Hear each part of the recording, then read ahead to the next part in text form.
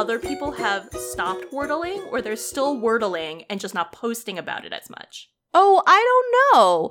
I, as the 3 people who listen to this podcast will know, am a social media ghost. So I don't... That's not true anymore. You've posted like 5 stories in the last like 2 weeks. Yeah, I'm trying like really hard. I think that people... Well, I guess I can only speak for myself. I still do it, not every single day, but most days. I think I was really on and off for a little while, and now I'm a little back to normal, but I have stopped sending it to everyone because it had become slightly onerous. Yeah, I don't really compare Wordles with anyone except Alex. So it's just like a thing I do at midnight. I know a lot of people were obsessed with like having a streak of their Wordles, and I changed phones like 2 months ago, and so my streak was gone. I also think that the switch to New York Times messed a lot of people up. But then I think I was also just occasionally like missing a day, and then I was like, yeah, whatever. Lately, I feel like I do it most days, but not always at a consistent time. And sometimes I send it to people, but sometimes I don't remember unless they send it to me. Well, I really enjoyed it when you sent me the Wordlebot thing, and I do use Wordlebot often, though only... Oh, really? Only when I think I've done okay. If I've gotten it in like 6, I'm like, I don't want Wordlebot to rag on me today. Well, oh, is it mean? Because I've only done it like maybe once or twice and I totally forgot it existed. But I felt like it was usually like, yeah, this is okay. Or once I think I did really well and I was like, I feel very validated that Wordlebot endorsed my strategy. Yes, I love it when Wordlebot is nice to me and tells me positive things. I dislike it when Wordlebot tells me things like, tisk tisk, shouldn't have done this word. How mean is it? No, it's just like, it gives you constructive criticism, but sometimes I'm not open to that, okay? I think that's about you, not Wordlebot. Sometimes it's like, you should have chosen this word, it would have eliminated more options, and I'm like, well, Wordlebot, some of us are not just walking around spouting off 5-letter words. Oh, is it that specific? I didn't realize it made suggestions. Yeah, sometimes it'll be like, well, you know how it like gives you a word and then it gives you like a number? Like crane, for instance, which I always start with, is like its top choice. And so it's like, yes, this is great. Crane as your first word will eliminate like 99% or whatever. And they'll basically like categorize each subsequent word you use as like percentage-wise, or not percentage-wise, but basically it ranks it as to how helpful it is. And sometimes I get it in fewer guesses, but it's like, this word is not as good as this word, and I'm like, well, whatever, Wordlebot. Oh, but doesn't that mean that theoretically you could have something that took you more guesses but still be praised by the Wordlebot? Yeah, but sometimes it's just bad, and I know it's bad, and I know Wordlebot will tell me it's bad. Oh, yeah. Every once in a while, I'm like, why did I repeat this letter in a spot that I knew it wasn't in? Just because I'm, like, not paying attention? I know. I mean, like, last night I did, like, melee, or this morning I did melee as one of my guesses, and I shouldn't have chosen the word with 3 E's. I don't know, though. That's such a common letter. I mean, I feel like I've reached a point, or I guess like after the first few weeks with Wordle, I feel like I reached a point where I understood the ideal strategy, but it was dull. So now I just start with whatever I feel like and see what happens. You love to live on the edge. I do. Well, welcome to Rom-Comathon. I'm Alex. And I'm Kat. And this month we're talking about Crush, the new teen queer rom-com on Hulu. I'm glad this came out and it was so timely because, I mean, it was good for the podcast and I was excited to watch it. Yeah, when you texted me being like, I think we should do this, I was like, I have no idea what you're talking about. And then it took me a little time to look it up and I was like, oh. I know. I kind of missed it and then I saw the trailer and for some reason I just didn't connect the two and be like, oh, we should do this for the podcast. And then when Alex and I were fully sitting down to watch it, I was like, we should do this for the podcast.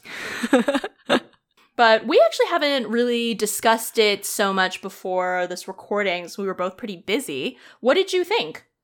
I enjoyed it a lot. Someone actually asked me about it last night because I think in my attempts to be better at social media, I posted about Crush and about Heartstopper, and someone was like, oh, I've seen one but not the other. How is it? And I was like, I enjoyed it, but I haven't talked to Alex yet, so I don't know what her opinion was. I really liked it too.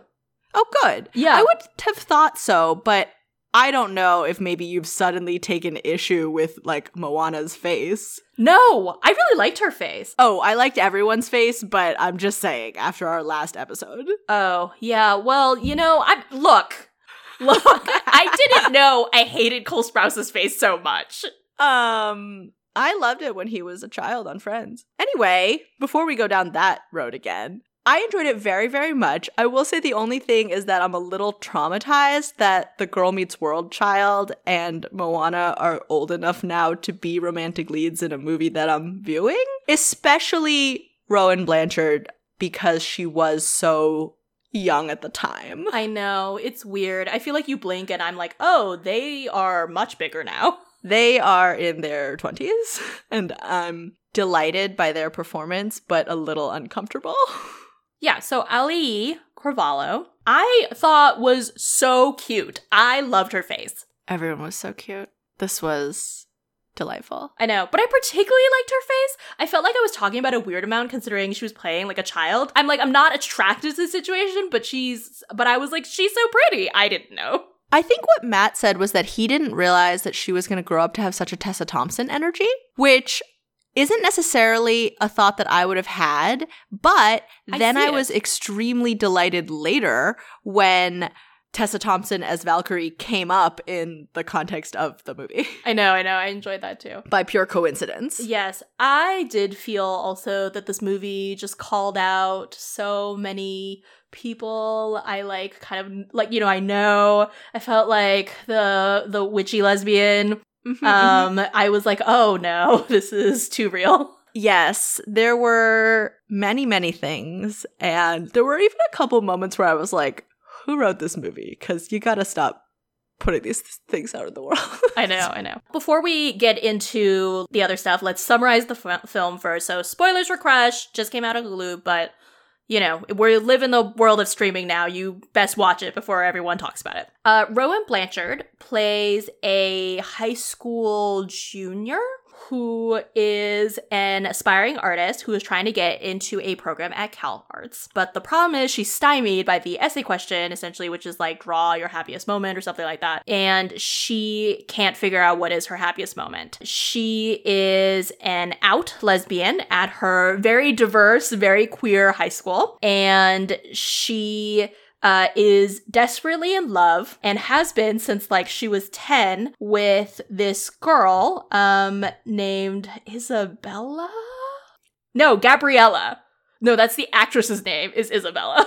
Okay, yeah, Gabby. Yeah, Gabby. And has been hopelessly into her for years. Gabby is also out and queer, and her twin sister is played by Ali Carvalho, who is also out and queer. It's just a whole queer situation. I was a little bit not that I'm not massively enjoying this situation, but are we at Sarah Lawrence High School? What is happening? I know. I was like, this is just my college experience. It's everyone gay? Okay. But it's not an all-girls school. So I was just so many people are queer, and then even the straights seem queer. I know. Yes, I was really shocked because Rowan Blanchard's best friend is this guy who's straight. And I was like, well, ostensibly you're straight, but you've shown up, and I think you are definitely at least bi-curious. I was shocked near the end of the movie to discover that Matt had retained the name of that character, which I had not. But I think that throughout the film, although we were a little bit your heterosexual relationship is so aggressive that I'm not sure how I feel about it. But he was pleased, I think, to have representation for his type of straight boy. Oh, a very gay one. Correct. At this high school, it's being plagued by a mural artist who's basically a child it's Banksy. It's a school Banksy, yeah. With and puns. The principal and the track coach seem to think that it's Rowan Blanchard for literally no reason. I think just because she's an artist? Yes, they literally just accuse her, and they're like, surely you must be this person defacing school property. And she's like, what proof do you have? And the principal's like, well, I'm going to suspend you anyway. And Rowan Blanchard's like, no, I'll make you a deal. I will join the track team because they need more people, and I will investigate and find out who's the actual culprit, and I will give you a name by the end of the semester. And Michelle Buteau, the principal, is like, all right, fine. This is acceptable to me, I guess. I found this extremely weird and inappropriate. Yes, it's very far-fetched. They're basically you have no extracurriculars, so you're probably a graffiti sociopath? Like, I don't know. So Rowan Blanchard joins the track team despite, not being athletic in the least. And the coach is basically like, well, I'll have Ali Cravalho train you. So you can see where this is going. And Ali Cravalho is one of the co-captains of the team along with her queer twin sister. So Rowan Blanchard is like, great, I'll be close to Gabby, my future wife.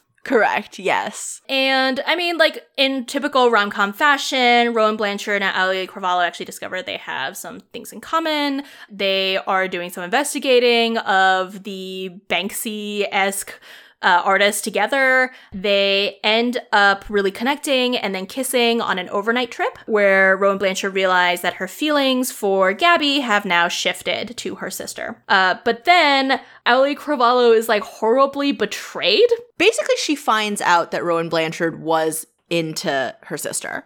And she's like used to always coming second. And there's a whole thing where like through scheming and 7 Minutes in Heaven and teen stuff, they share what Ali thinks is their first kiss. However, Rowan has had a really awkward kiss with her sister like a week or two earlier. Yes. And she realized that like it had fizzled and just she wasn't really into her anymore. But Ali Cravalho is like, you lied to me, like blah, blah. Well, and I think she just has like stuff about always coming second to her sister, who's like the shiniest girl at Mount Holyoke High School or whatever. Yeah.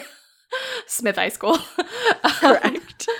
And then she also lets the bomb drop that she is Banksy, essentially.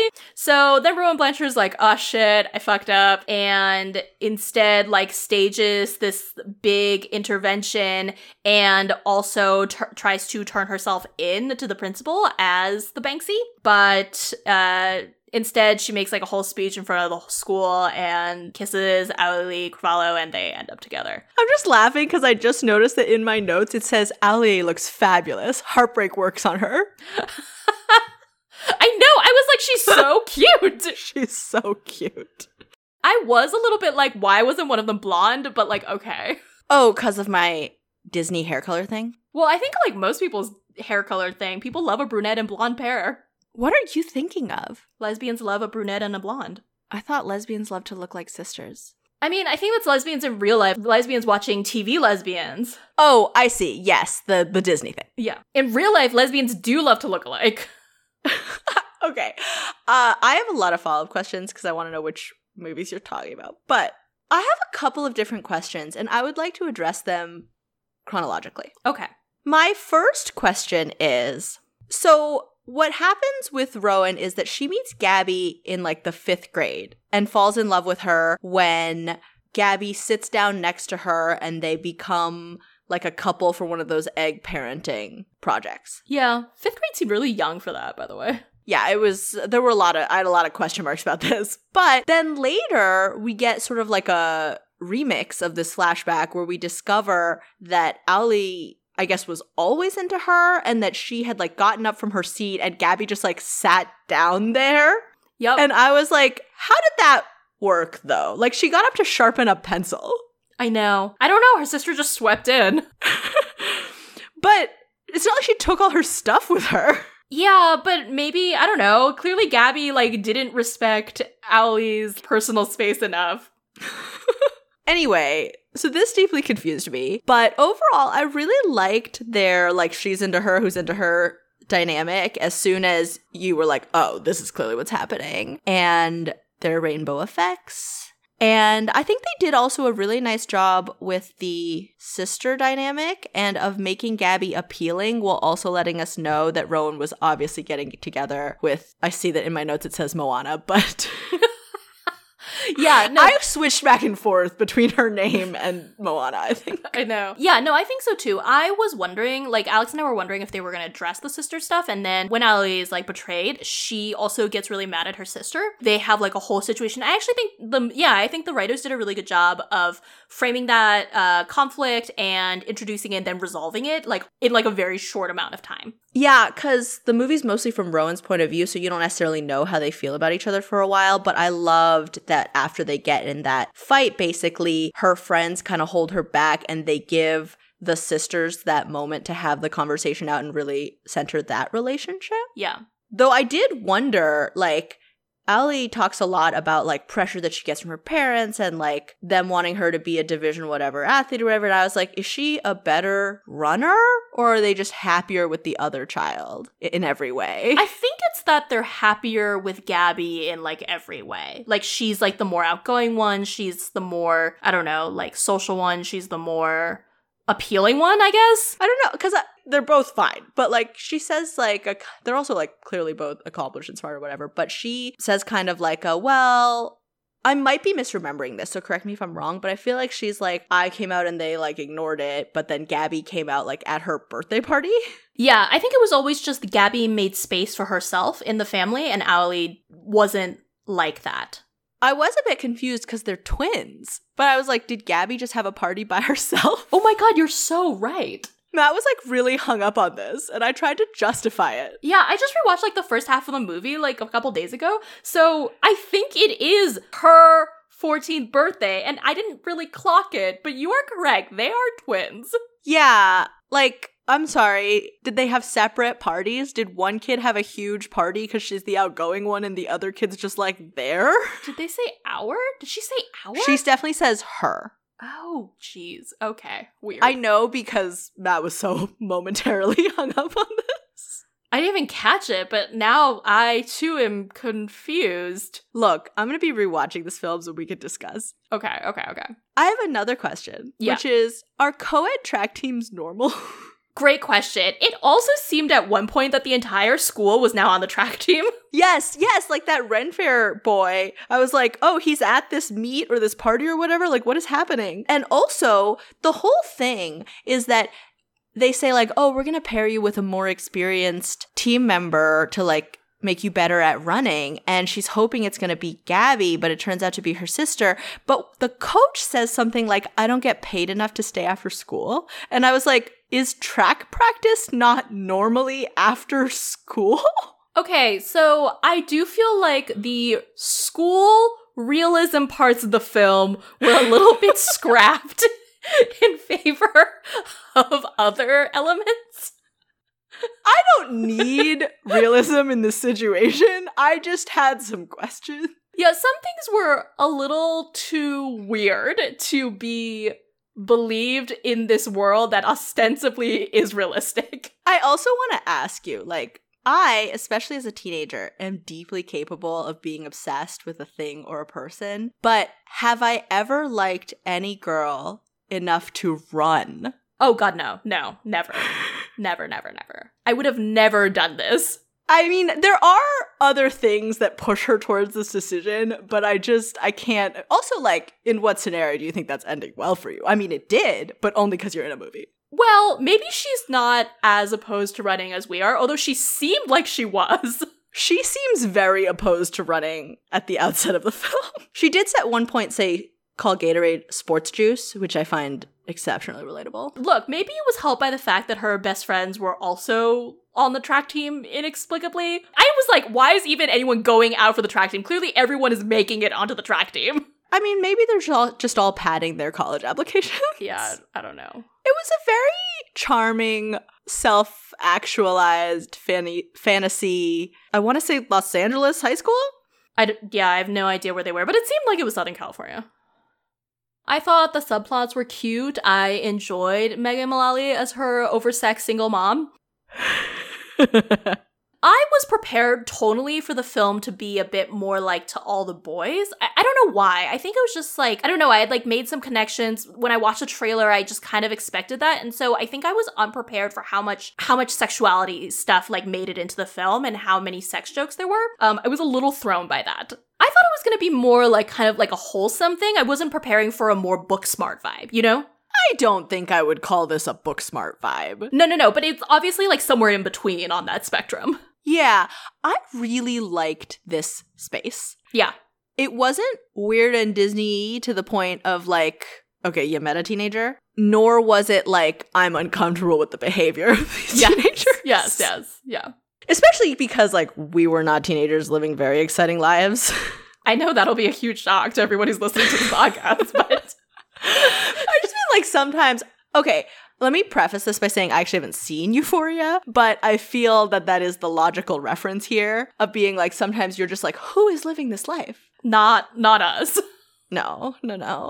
Nor, honestly, any of the actual teenagers that I know, but maybe teenagers that they know. I have met while teaching like some children who like would not have been out of place in Euphoria, so I will say some are, I guess. I'm gonna check out Euphoria and get back to you. It's not, I only watched the pilot and it is a lot. I mainly know the aesthetic as opposed to the content. You get the vibe. I think so. Speaking of not cool kids, Yeah. quite enjoyed the Ren Fair Club. I really enjoyed the Ren Fair Club too. I thought it was very specific and weird, but delightful. But I was like, do you really have a feast every month? That just seems like a lot of money. I'd love to feast every month. Yeah, but it's like, how much are they like paying for these feasts? I mean, catering rates, I assume. It's not just like $100 for a pizza party, you know? Okay, so there's a couple of questions, right? How big is the club? How hardworking are the parents volunteering? Okay, good point. And I don't know, what's the cost of food in their area, I guess? Because I think when you buy large quantities of stuff, it's inherently cheaper. You know, like if they're like Costcoing all their Ren Fair food. yes, suddenly I'm wondering if Costco sells those giant legs you're so enamored of. No, I'm not allowed to have them anymore. I never eat a whole one, and they're just wasted. But what if you could get them and keep them in the freezer? No, they're never as good as I think they might be. I mean, I know this, but I'm a little sad that you now know this. I love the first 3 bites of a turkey leg. Oh, in general, not just at a Ren Fair. Well, there's more of a novelty factor at a Ren Fair that adds to the flavor, but in general, I don't love turkey, and after 3 bites of this massive turkey leg, it's just this massive turkey leg that I now have to hold. Does it come from a massive turkey? I don't know, actually. I have wondered. Like, where is the giant that's raising these turkeys? Yeah, maybe pumped full of hormones. I mean, definitely, but have you been to more than... We can't go down this road. Okay.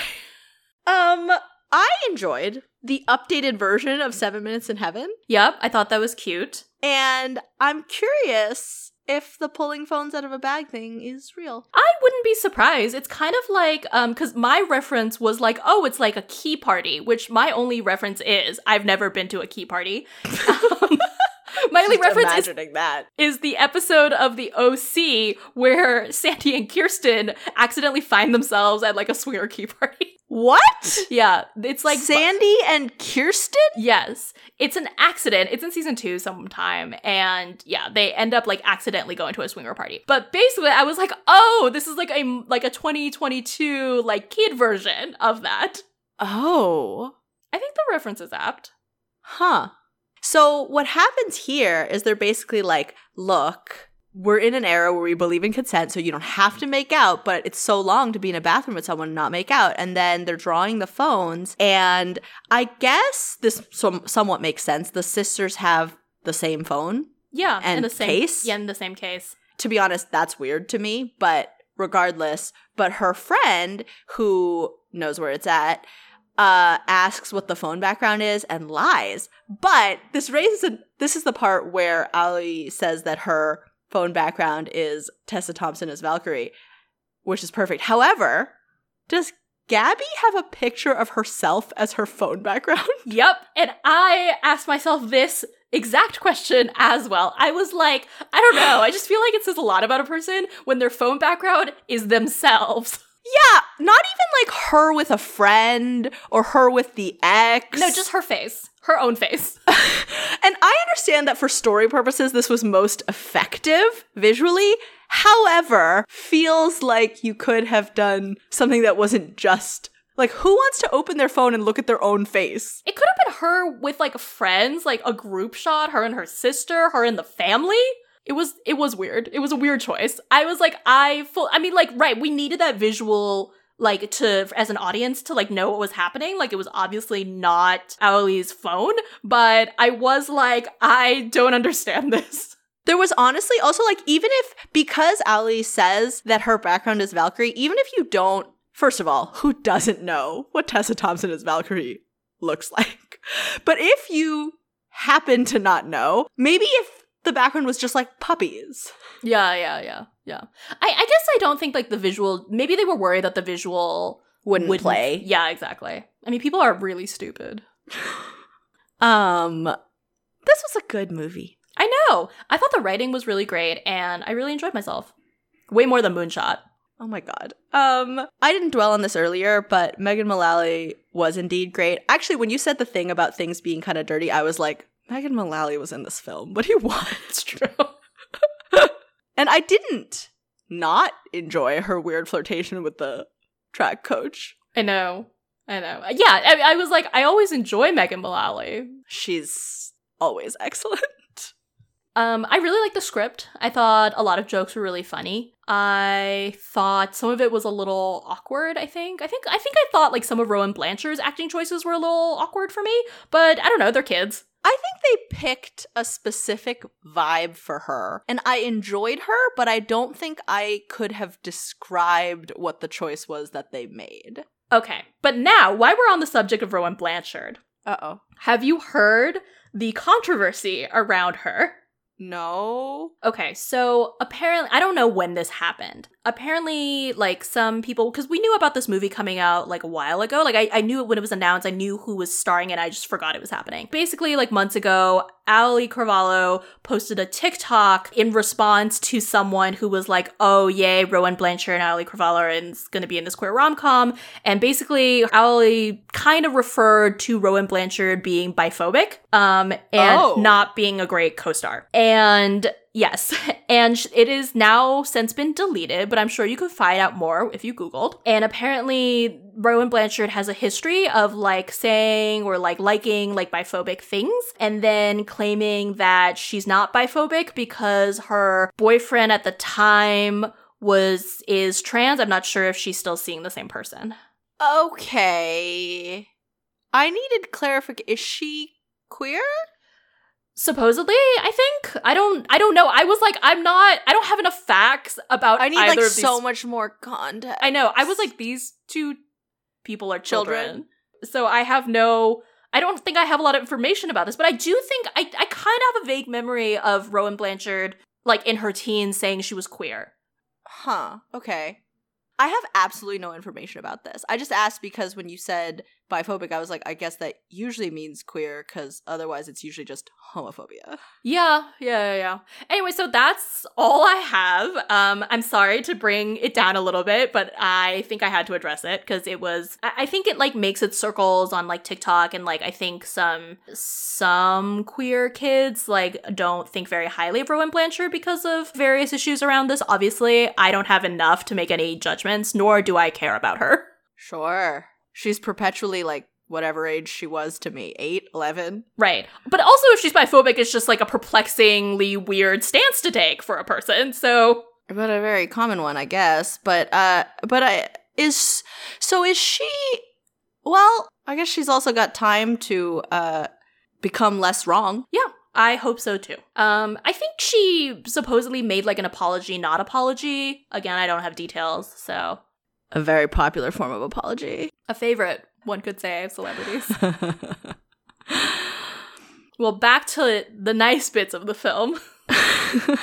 What were some of your favorite scenes and lines? There were so many good ones. I think that the scene in the bathtub where they have their first kiss was truly wonderful. I really liked it. I really especially loved that line transition from when Ali, like, they were kissing and Ali is like, is this going to be awkward later because they are, like, assigned to share a hotel room? Oh, and they're like, no, it's not. And then it immediately cuts to the two of them awkwardly in bed next to each other being like, Yep, I wrote that down as well. So real, incredible, so teenagery. Yeah, I really like that. Everything in that sequence was lovely, from like sort of the weird lead up into that event to the actual scene with their banter and the first kiss to the stuff afterward with her like running into Gabby and basically Gabby kind of tries to kiss her again, I think. Yeah. And I thought they did such a nice job with Rowan saying that she has a crush on someone else and getting that like classic rom-com miscommunication conflict without anyone doing anything really stupid. That was well executed, and I was impressed. I feel like it's a thing that a lot of rom-coms have screwed up, and yeah, I really enjoyed it. And what I enjoyed about this film especially is that I think it spent enough time building up that relationship between Rowan Blanchard and Ali Carvalho. Like, it was really cute, it was believable. I was shocked at the end of the movie when they were like, oh, a semester passed, and I was like, wait, what? Yeah, did they give us a hanging out montage, or did we just see a bunch of scenes? I think we just saw a bunch of scenes. We saw them, like, talk to each other a bunch, but it gave me the feeling that, like, they made enough of a connection. No, they absolutely did. The reason I asked that is because I am mixing it up with Heartstopper. I guess I will give an honorable mention to many appearances by Megan Mullally. Yes. I think one of my favorites is when Rowan is, like, spiraling and trying to make her friend kiss her. Because she's like, what if I'm a bad kisser? Is that why my kiss with Gabby was so terrible? And Mom comes in and is like, no means no, Paige. Come on, you're not a man. And there's a couple of other good lines in here there, like her being like, it's a structured blazer. And the cute dynamic with her friend who clearly lives at their house being like, did you pack us food? Yeah, I really liked her. I deeply enjoyed the witchy lesbian, the horse lesbian. I was like, oh no, this horse girl is from my college. Yes, the witch was so great because I truly enjoyed Rowan's initial rejection of her as a love interest option, because she was like, if I'm gonna date a witch, she has to be a talented one. And then, as well as the girl's own appearances, where she was like, you didn't see me? Must be the masking spell. And you're like, oh my god, you're a psycho, and it's hilarious. But particularly that, like, she and Ali basically bond because they both think she's weird, and then it turns out that she's been casting a spell on them. It's weird to be so obsessed with those two girls, but, like, and, like, not do a love spell for yourself, but, like, sure, okay, whatever. I mean, maybe she's happily with a horse gay. Oh, yeah, that would be a great pair. But, like, maybe she was in that 5th grade class and saw this whole thing unfold. Maybe she was really driven by the injustice of Gabby just, like, sliding into Ali Carvalho's chair and stealing her partner. Truly, where was the teacher? It was like a free-for-all in that classroom. And it's not even like they're identical twins, in which case you might be like, oh, okay, sure, like, I guess. Yeah. They looked vaguely alike, but are definitely different. Yes. Oh, one random thing I enjoyed is when they are trying to encourage Rowan to date other people. I think that's what's happening, like, early on. This is when we meet the, like, array of queers at the school. There's one where she's basically being like, she's fingered everyone or something like that. Yeah, she's a gateway gay. And her friend was like, so what? I'm sure she's washed her hands. I really like that AOC joke. So her best friends are together. They're you know, straight. And they're both running to be class president against each other, but are also, like, they rag on each other, but are also, like, turned on by this. And at one point at this party, they go upstairs to have sex, and Rowan Blanchard, like, walks in with Ali, and they're, like, in the bed, and then there's, like, some sort of congressional C-SPAN situation playing with AOC on the screen, and they're like, don't do this in front of AOC. She doesn't deserve to see this. No, she's working hard enough. Seriously. Oh, I liked at the end when Gabby is in on... Oh, we gotta talk about the end, but that's about to happen. I enjoyed the end when Gabby is in on Rowan's scheme to get Ali, who's been suspended for being Banksy, to the school to see her, like, love graffiti, basically. And Gabby, I think, tries to, like, draw an arrow or something extremely simple to give her sister a clue as to, like, sort of scavenger hunt style where to go. And she was kind of like, what, you don't get it? And Ali says, no, I feel like I'm playing Pictionary with an infant. Oh, I forgot about that. I enjoyed that. I enjoyed that too. A lot of the ending is a bit fuzzy because I watched the full movie, like, a little while ago, and then rewatched, like, half of it, and then never got around to, like, watching the back half. Okay, so I thoroughly enjoyed this movie and have no real complaints, but I will say, and are we moving on to, like, worst scene, worst line kind of situation? Yes, do you have anything left that you want to say about Bess? I mean, I could talk about the tampon thing, I guess.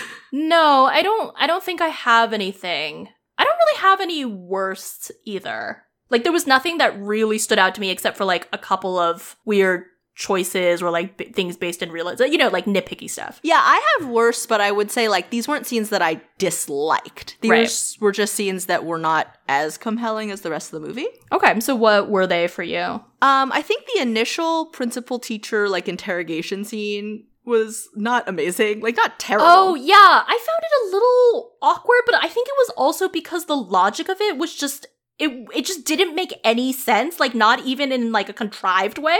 Yes, there were parts of this movie that were like broader than others, and that was definitely one of those times, but I was like, I'm just confused. But beyond that, like near the end after their conflict, I think everything else was basically very strong until near the end, and then I think they have kind of like a confrontation in a ballot box, which I was like kind of meh. Like not bad, not offensive to me, like many rom-com confrontations, just like this wasn't that compelling, but I don't think it was her fault. I was just like, this is not as good as everything up to this point. Mm-hmm.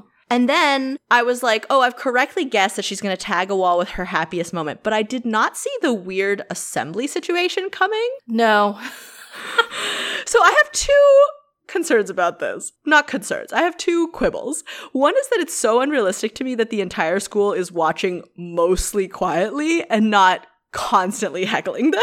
Well, maybe they were taken aback and May was supposed to be announcing who was going to be class president. There's just that one kid who's like, hey, I can't hear anything. I did enjoy that joke. Yes. I'm glad that Tim ships it. But more to the point, it was really weird to me that this very personal mural was just going to stay at the school. That is a good point. Because it's basically a bunch of paintings of them. And it's cute and it's nice and it totally makes sense for the rom-com of it all. But I was a little bit like, unlike the King Pun, that's what the Banksy character is called, unlike those murals, these aren't really like for a general audience. I mean, maybe because these kids are growing up in an age where everything is just shared, they feel less weird about leaving personal touches on public property. I guess, you know, like, we actually went to a school with a lot of murals, and I know. Some of those were real people, but I feel like they were, like, large group scene of people eating lunch. Yeah, no, that it wasn't, like, just my moments with this one girl who my relationship may not last the summer with. Look, she doesn't have that kind of hindsight, so I do buy that, but it's weird that the principal is like, yeah, I'm about it. Does seem weird. Like, they might, like, what if they break up over the summer and then they come back to the school? I mean, it's gonna be senior year, and then they're like, this is weird. I guess it's just paint, like, they can redo it next year. But I want to be clear, the actual them getting together was totally cute. Yes. It was just oddly public. And I questioned the future of this mural. Not that we're, like, looking for realism in rom-coms, but sometimes I can't buy into the rom-com logic either. I also want to note that you and I are notorious public declaration haters, which true. Are a staple of the genre. Like, I cannot believe that there are people who want to be proposed to in public. You gotta be pretty confident. So, we've done our best, we've done our worst. Let's do our POC count. I mean, one of the leads. Maybe both of the leads. I guess I don't really know about Rowan Blanchard, but definitely Owly and her sister. Mm-hmm. And I think the best friend was also, like, Latino. Oh my god, you're totally right. He did that thing that happens sometimes when people say Spanish or Spanish-adjacent things, and you're like, are you? Yeah, exactly. Okay, we'll just count that as possibly yes. His girlfriend. Oh, okay. Well, it is a Spanish. Yes. I mean, I didn't really count because it was almost everyone. Yeah. Maybe Rowan is intended to be white, which she is mostly, I believe, in real life, because Megan Mullally is her mom. Oh, yeah. Megan Mullally also inseminated herself with, like, sperm from a sperm bank, so who knows? I assume that Rowan Blanchard's character would ID herself as primarily white. Yes, that's a good way to put it. But yeah, I guess all the other leads, the coach, the principal, other side characters. I really enjoyed the charming fantasy that was brought to us by Hulu and Kirsten and Casey, the writers. So, what would you rate this film? 8, 9? It was really good. It wasn't perfect, but I think it's sort of exactly what I wanted it to be. I think I would give it a 9. Great. 9, 7 minutes in heaven. 9 minutes in heaven. I did have a thought, though, which was like, is this the only genuinely good, fully not sad queer movie we have watched? Like, really, like, it's teen, so that's a little different, but like a really like normal queer rom-com with girls. Oh, with girls. Because I was like, we like Single all the way. Yes, Happiest Season was stressful. Yeah, no. We don't call that a fully not sad queer movie. Yeah, I had a lot of complaints about that one. Because I'm thinking, like, I like an Alice Wu, but neither of those is, like, unabashedly fun. That's true. Imagine Me and You has cheating. Like, this is like when we watched Crazy Rich Asians and we were like, say what you will about whatever, but, like, this is the Nancy Meyers house porn vibe that you're looking for in a big budget rom-com. Yeah. No, I think Crush would fall into that category. I mean, but I don't truly, like, are there others that we have personally enjoyed? Yeah. I don't think I have seen, but like, you know, to be fair, there are a lot of releases on streaming platforms now. We don't get to them all. Oh, yes. It's definitely possible there are a lot of newer things that we don't know about. Yeah. But send them to us. Yeah, exactly. If there are, let us know. Anyway, sorry. You were saying 9 Minutes in Heaven. Oh. I don't think I even referenced this, but I wrote 9 Joust Your Heart Outs. 9 Banksies. 9 high school Banksies. I truly don't know how that girl found time to be a co-captain for the track team and also just Banksy her heart out, like, every week. Maybe the witch is helping her. Maybe. 9 masking spells. 9 queers. There were way more than 9. There were a lot. It was like every child. 9 Tessa Thompson Moanas. I like that. 9 Tessa Thompsons as Valkyrie. I think we can all agree on that. That's a good ending point. Well, thank you so much for joining us this month. I hope you enjoyed the episode. We'll be back next month. We don't really plan what we're gonna watch ahead of time, like people who should. So if you have suggestions, please let us know. We're very flexible. We're terrible podcasters. Really bad. You know what? A lot of it is for our own delight. Anyway, please follow us on social media. You will receive at least 1 post a month, and we'll talk to you next month. 2. There's an anticipation post. If you follow us on multiple mediums, you'll get 1 or 2 posts on each per month. We're doing great. This is just an excuse for us to get together once a month and talk about, like, urine elevators. Well, now people are gonna wonder about that one. They'll have to wait for next time. Bye. Thank you to Hannah Oatman, who composed our theme music, and Alexandra Oatman, who painted our logo art.